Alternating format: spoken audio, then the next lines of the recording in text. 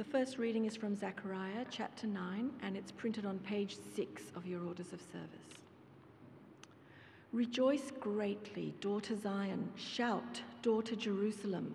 See, your king comes to you, righteous and victorious, lowly and riding on a donkey, on a colt, the foal of a donkey. I will take away the chariots from Ephraim and the war horses from Jerusalem, and the battle bow will be broken. He will proclaim peace to the nations. His rule will extend from sea to sea and from the river to the ends of the earth. And now from John chapter 12, starting at verse 1. 6 days before the Passover, Jesus came to Bethany, where Lazarus lived, whom Jesus had raised from the dead. Here, a dinner was given in Jesus' honor. Martha served, while Lazarus was among those reclining at the table with him. Then Mary took about half a liter of pure nard, an expensive perfume. She poured it on Jesus' feet and wiped his feet with her hair, and the house was filled with the fragrance of the perfume. But one of the disciples, Judas Iscariot, who was later to betray him, objected. Why wasn't this perfume sold and the money given to the poor? It was worth a year's wages. He did not say this because he cared about the poor, but because he was a thief. As a keeper of the money bag, he used to help himself to what was put into it. Leave her alone, Jesus replied. It was intended that she should save this perfume for the day of my burial. You will always have the poor among you, but you will not always have me. Meanwhile, a large crowd of Jews found out that Jesus was there and came not only because of him, but also to see Lazarus, whom he had raised from the dead. So the chief priests made plans to kill Lazarus as well, for on account of him, many of the Jews were going over to Jesus and believing in him. The next day, the great crowd that had come for the festival heard that Jesus was on his way to Jerusalem. They took palm branches and went out to meet him, shouting, "Hosanna! Blessed is he who comes in the name of the Lord. Blessed is the King of Israel." Jesus found a young donkey and sat upon it, as it is written, "Do not be afraid, daughter Zion. See, your king is coming, seated on a donkey's colt." At first, his disciples did not understand all this. Only after Jesus was glorified did they realize that these things had been written about him and that these things had been done to him. Now the crowd that was with him when he called Lazarus from the tomb and raised him from the dead continued to spread the word. Many people, because they had heard that he had performed this sign, went out to meet him. So the Pharisees said to one another, "See, this is getting us nowhere. Look how the whole world has gone after him." Now there were some Greeks among those who went up to worship at the festival. They came to Philip, who was from Bethsaida in Galilee, with a request. "Sir," they said, "we would like to see Jesus." Philip went to tell Andrew, and Andrew and Philip in turn told Jesus. Jesus replied, "The hour has come for the Son of Man to be glorified. Very truly I tell you, unless a grain of wheat falls to the ground and dies, it remains only a single seed. But if it dies, it produces many seeds. Anyone who loves their life will lose it, while anyone who hates their life in this world will keep it for eternal life." This is the word of the Lord. Thanks be to God. So it's Palm Sunday, the week before Christ died, which is why there was a palm when you walked in. Did you notice it? Did you notice the palms up the front here? Shirley noticed it. Shirley was always going to notice it. I think my wife bought them last night. She went to Bunnings. I think the plan is to put them in the ground over the year and see if we have plenty for next year. These thumbs are not green, but my wife's thumbs are. I think that's the plan. Keep pages 6 and 7 open, those texts, and the outline on page 8. I'm going to make one small change if you're writing notes at point number 3 of your outline. Just going to say one model of praise, just to give you the heads up. I know that's destabilising. Shall I pray? As Jesus entered Jerusalem, the crowd cried, "Hosanna!" Father, enter our hearts, we pray, and as you do so in the power of your Holy Spirit, may we be found to say, "Hosanna, save us. You are the Saviour." We would see Jesus. Touch our hearts for Christ's sake. Amen. So today's text, you'll notice, has crowds.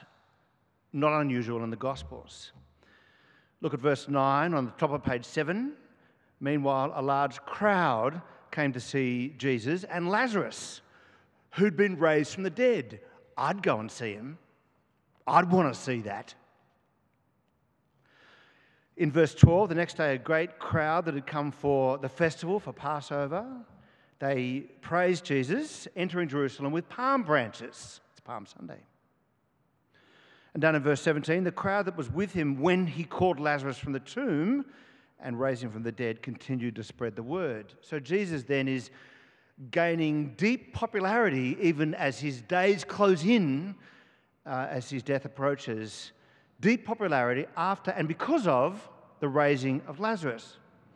Popularity that bothered the status quo. You can see that in verse 19. The Pharisees said to one another what politicians have said since then: "See, this is getting us nowhere. Nothing's happening. Look how the whole world has gone after him." Could the Pharisees have possibly known that 2 millennia later the whole world would go after him? There is still a global fascination with Jesus Christ. An Australian recent report claims, believer or not believer, 54% of Australians ranked Jesus as the number one most influential person in history, beating Albert Einstein in second place at 16% and Charles Darwin in third at 9%. Daylight between number 1 and 2. And yet, despite all this admiration, there are not many disciples of Jesus. Very few are. One of the things that Palm Sunday tells us, set in the context of his death days later, is that mere admiration is not what Jesus requires. He's looking for something altogether different from you, from me. Soren Kierkegaard once wrote, "The admirer never makes any true sacrifices. He always plays it safe. Though in words, phrases, songs, he is inexhaustible about how highly he prizes Christ, yet he renounces nothing. He will not reconstruct his life. He will not let his life express what he supposedly admires. Not so the follower." That's a pretty challenging quote. Jesus then needs no more admirers.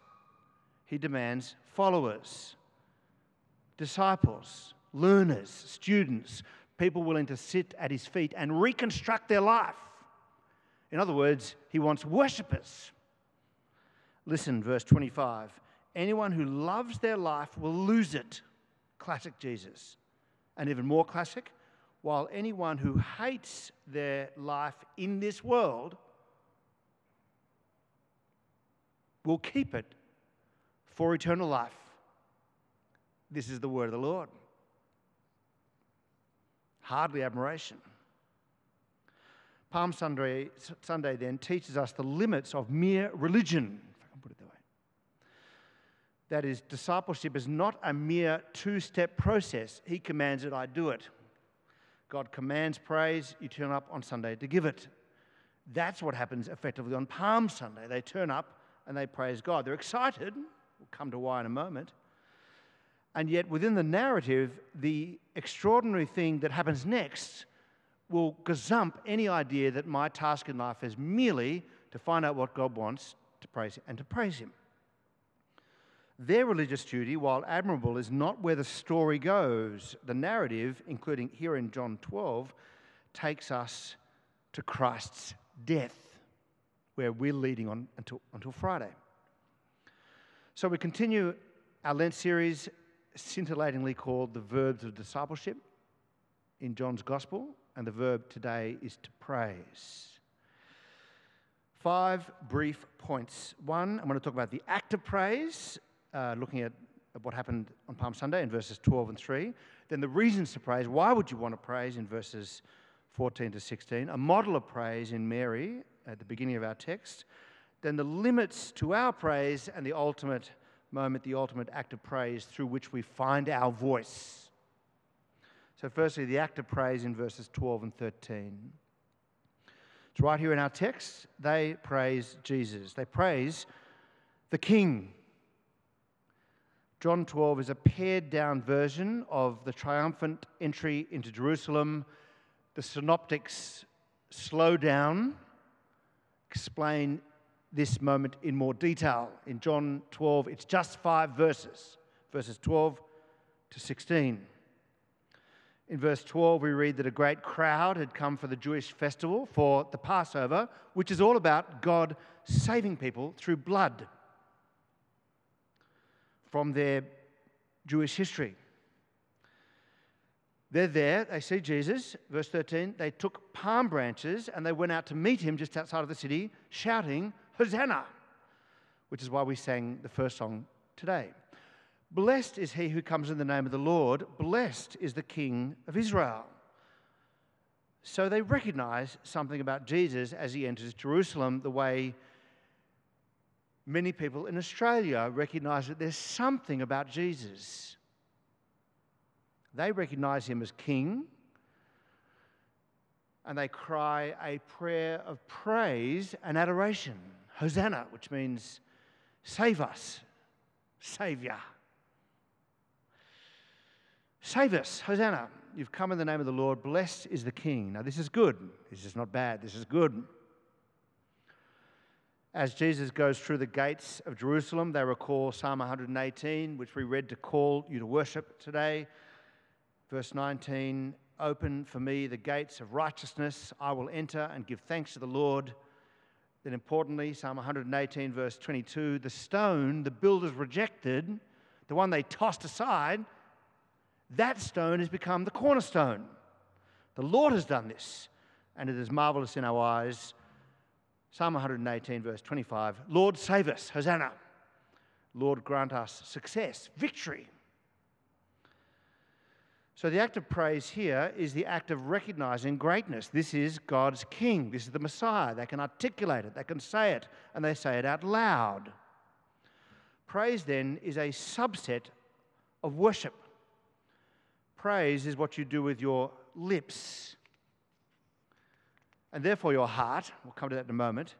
Worship is what you do with your life. The Book of Common Prayer and the General Thanksgiving brings the two together, and you can see it on page 4.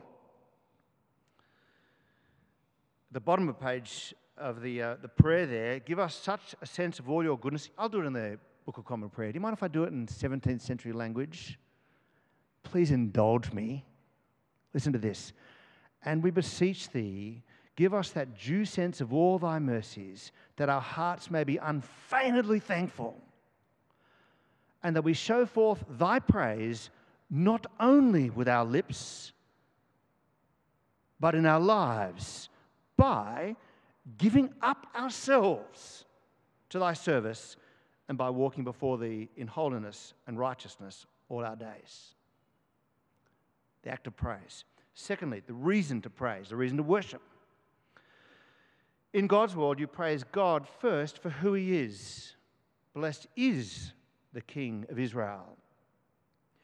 In our meritocracy, especially in Australia when we are into the tall poppy syndrome, it's all about praising people for what they've done, which leads, of course, to a hunger and a thirst for approval. On Palm Sunday, they praise Jesus as King. They're not ready for what he'll do next, but they get that he's King. Messiah, come to free Jerusalem up from Roman control. In the Bible, we praise God for who he is first. He is Father, Son, and Holy Spirit. He is the Creator, the Redeemer, the Saviour. He is omnipotent, omnipresent, and omniscient. And He is the humble one. He is the great and humble one. God, our Saviour. Jesus makes clear that God is the humble one by choosing a donkey to ride in on Jerusalem.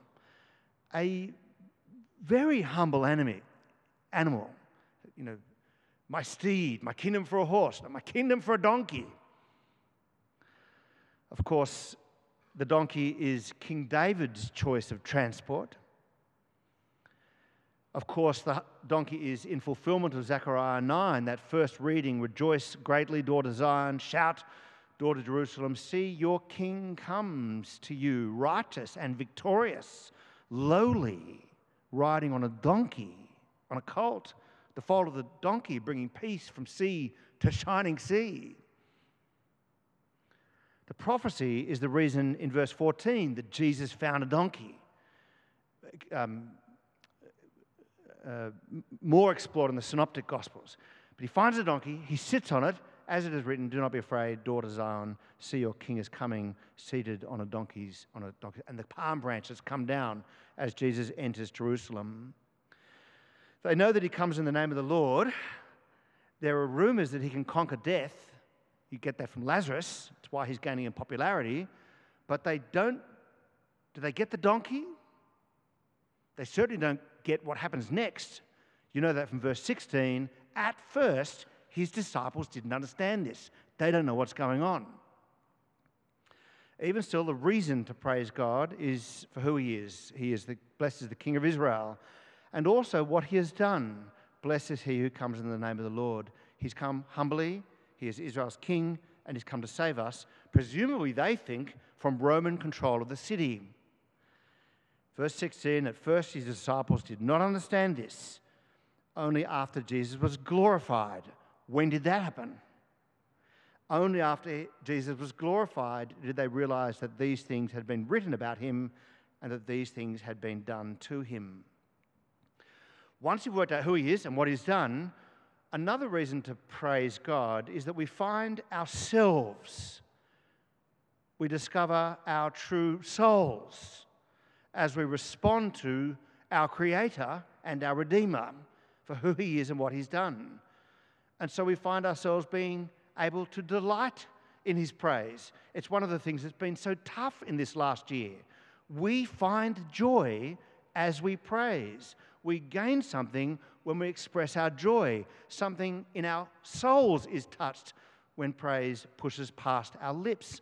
C.S. Lewis perfectly said, listen to this, I think we delight to praise what we enjoy because the praise not merely expresses but completes the enjoyment. It is its appointed consummation. And so it's not out of compliment that lovers keep on telling one another how beautiful they are, even in old age. The delight is incomplete until it is expressed. It is frustrating to have discovered a new author and not be able to tell anyone how good she is or how good he is. To come suddenly at the turn of a road upon some mountain valley of unexpected grandeur and then have to keep silent because the people with you care for it no more than for a tin can in a ditch. You ever driven with kids? To hear a good joke and to find no one to share it with. Or in the words of Tim Keller, you can't get at the joy until you get out the joy. Sing joyfully in a few moments' time. Jesus is God's King. He's come to save. He's come to rule the world from Jerusalem to usher in eternal life. He's come to bring his kingdom. And yet it won't be from Jerusalem after having removed Roman control. It'll be from Jerusalem to the whole world after having removed a greater enemy than Rome itself. Jesus will say before Pilate in a few days' time, my kingdom is not of this world. If it were, my servants would fight to prevent my arrest from the Jewish leaders, but they're not fighting. They're not fighting for a bunch of reasons, and this is one of them. But now my kingdom is from another place. There's an act of praise, reasons for praise. Thirdly, you get in this text a model. And I look at this model and I'm like, how can I be like her? She's the one I want to be. Mary is unselfconsciously our model of praise in verses 1 to 11. She models love, affection. Mary and Martha have witnessed Jesus bring their brother back from the tomb. There's the greater enemy than Rome. And there they all are in their home. Martha is serving. Lazarus is very much alive, surprisingly, and reclining at the table. I love the detail. In verse 3, Mary took a half a litre of pure nard, an expensive perfume. Judas will tell us how expensive. A year's wages. Tell me what that is. 100K? I don't know. She poured perfume on Jesus' feet, wiped his feet with her hair. It's not pretty, but it's beautiful. And the house, we're told, and I love the detail, it was filled with the fragrance of the perfume. Everybody smells the love. Everybody smells the affection, the devotion. They know how expensive it is. Judas will say so. Is the fragrance that filled the room the fragrance of life and love of Mary? Or is it of death? Jesus will die in a moment's time. Judas Iscariot pipes up, and Mary is clearly contrasted to Judas Iscariot. We find out that Judas has his hand in the till. He says, it's worth a year's wages. Why didn't we sell the perfume and give it to the poor? It's virtue signaling and it's faux righteousness. He doesn't care about it because he was a thief, we're told in John chapter 12. Which, by the way, ahead of the betrayal of Jesus, you find out that Judas had what my friend Steve calls a goat in the tank. A goat in the tank. You say, what's a goat in the tank? My friend Steve once took a group of friends on a holiday to a farm, into a holiday home. And he gets there on day one and he says to his friends, the water tastes funny. And his friends say, no, it doesn't.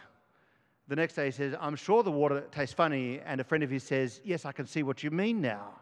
By the third day, they all agreed that the water tastes funny. They followed the pipes to the water tank, lifted the lid, and there was a half-dead goat in the tank. And that became a symbol for a group of friends of the notion that someone just didn't have a momentary lapse of reason. It wasn't just that there was a thing that happened and you slipped. Judas has a goat in the tank, a pre-existing problem. He loves money more than he loves life, Jesus' life. So Jesus says, leave her alone. She's done a beautiful thing. It was intended that she should save this perfume for the day of my burial. You will always have the poor among you. That will be true. But you will not always have me. I'm leaving, he'll say in the farewell discourse in the coming chapters. You'll always have the poor. They'll always be a concern. But here in front of you, God's King, the Messiah, he's about to go. He's about to die. That's why Jesus is talking about the day of his burial. You will not always have with me. The narrative leans forward towards his death. There's an example. Thirdly, there are limits to our praise, which leads us to the final point. The triumphant entry in Jerusalem is fascinating because at first glance it tells us God says, praise him. Psalm 118, we go ahead and praise him. And it even gives us a model there, weak as it is, to praise God with our lips, to understand that he's king and to praise him. But remember, my contention here is that discipleship is not a two-step process. He commands praise, we turn up on Sunday to give it. Something else is needed. Their religious duty, while admirable, is not where the story goes. It's not like the story ends here saying, finally, we've got somebody praising God. Christ's death is where the story goes. Christ's resurrection is what is needed. In Matthew's account, we're told that all the city was moved when Jesus entered Jerusalem.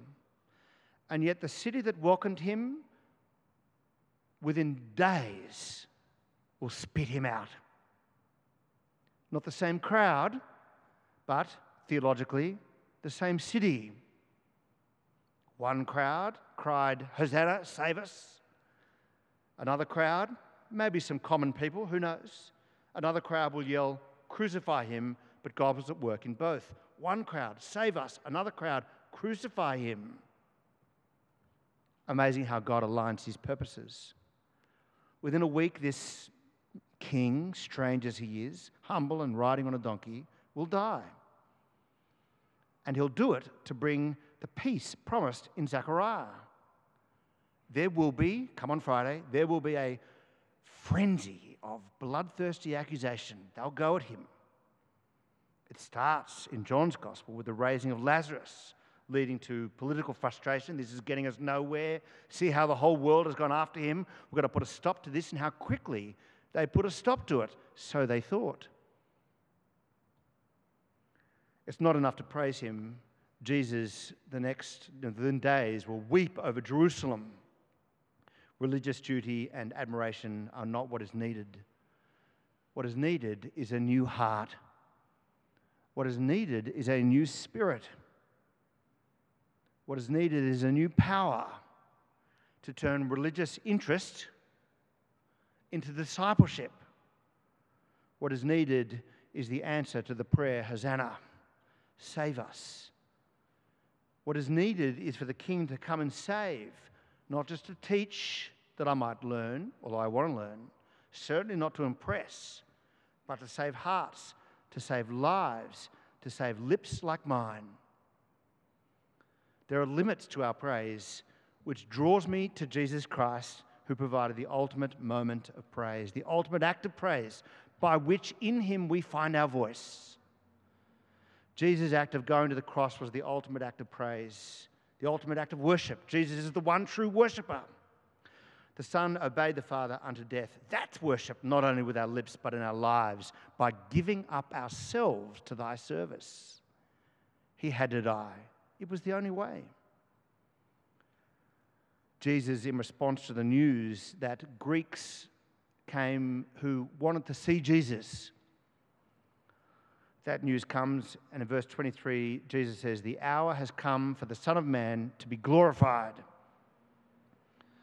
Very truly I tell you, unless a grain of wheat falls into the ground and dies, it remains only a single seed. But if it dies, if the grain of wheat falls to the ground and goes into the ground, it will produce many seeds." The moment of Christ's death, the grain of wheat falling to the ground and dying, is the moment or the hour of his glory. The grain of wheat must fall to the ground in order to rise again. Otherwise, Jesus remains a single seed for whom you might admire. After all, wasn't he a wonderful person? But if it dies, says Jesus, it becomes many seeds. In him, life, shoots of green. The seed becomes many seeds in resurrection, and that is how the King saves. Hosanna in the highest is the only way the world goes out to see him. Henry Hart Milne wrote a famous 19th century hymn, Ride on in majesty. And he gets it perfectly when he says this, ride on in majesty, in lowly pomp. Ride on to die. I'll say it again. Ride on in majesty, in lowly pomp. Ride on to die. Bow your meek head to mortal pain. Then take, O God, your power and reign. Jesus said the only way to life is via death. His death. He is the grain of seed that falls to the ground and dies, and his death will produce many followers, not mere admirers, many disciples, many seeds, many people willing to give up their old self to find their true self. Anyone who loves their life is self-protective, fulfilling all desires, the way of the flesh, they'll lose it. While anyone, classic Jesus, who hates their life in this world, they've got a yearning for another one, they will keep it for eternal life. So what do? You're here today and you're thinking, I just thought it was religious duty and I'm trying real hard. Where do you start? I think you start in the request of the Greeks who came to see Jesus in verses 20 to 22. They came, they went up to worship at the festival. They came to Philip, who was from Bethsaida in Galilee, with a request. Sir, they said, we would like to see Jesus. By the way, those words are written in the Salvation Army on the south side of the city in a plaque above the gallery, or what you might say is the bell tower. If you look behind you, below the bell tower, you can imagine the words, Sir, we would see Jesus, and it's a reminder to whoever is up the front, who's ever's playing, who's ever leading, who's ever praying, who's ever preaching. Sir, we would see Jesus. That's it, that's my task. To answer the question of anybody who comes to me to say, I want to see Jesus. It's so simple, so uncomplicated, so uncynical. And yet it's where we need to be to gain this new heart of praise. Sir, we would see Jesus. Let's pray.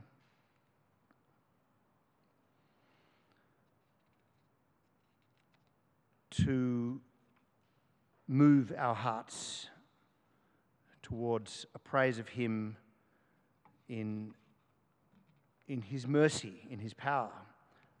Let me read these words from Jonathan Edwards.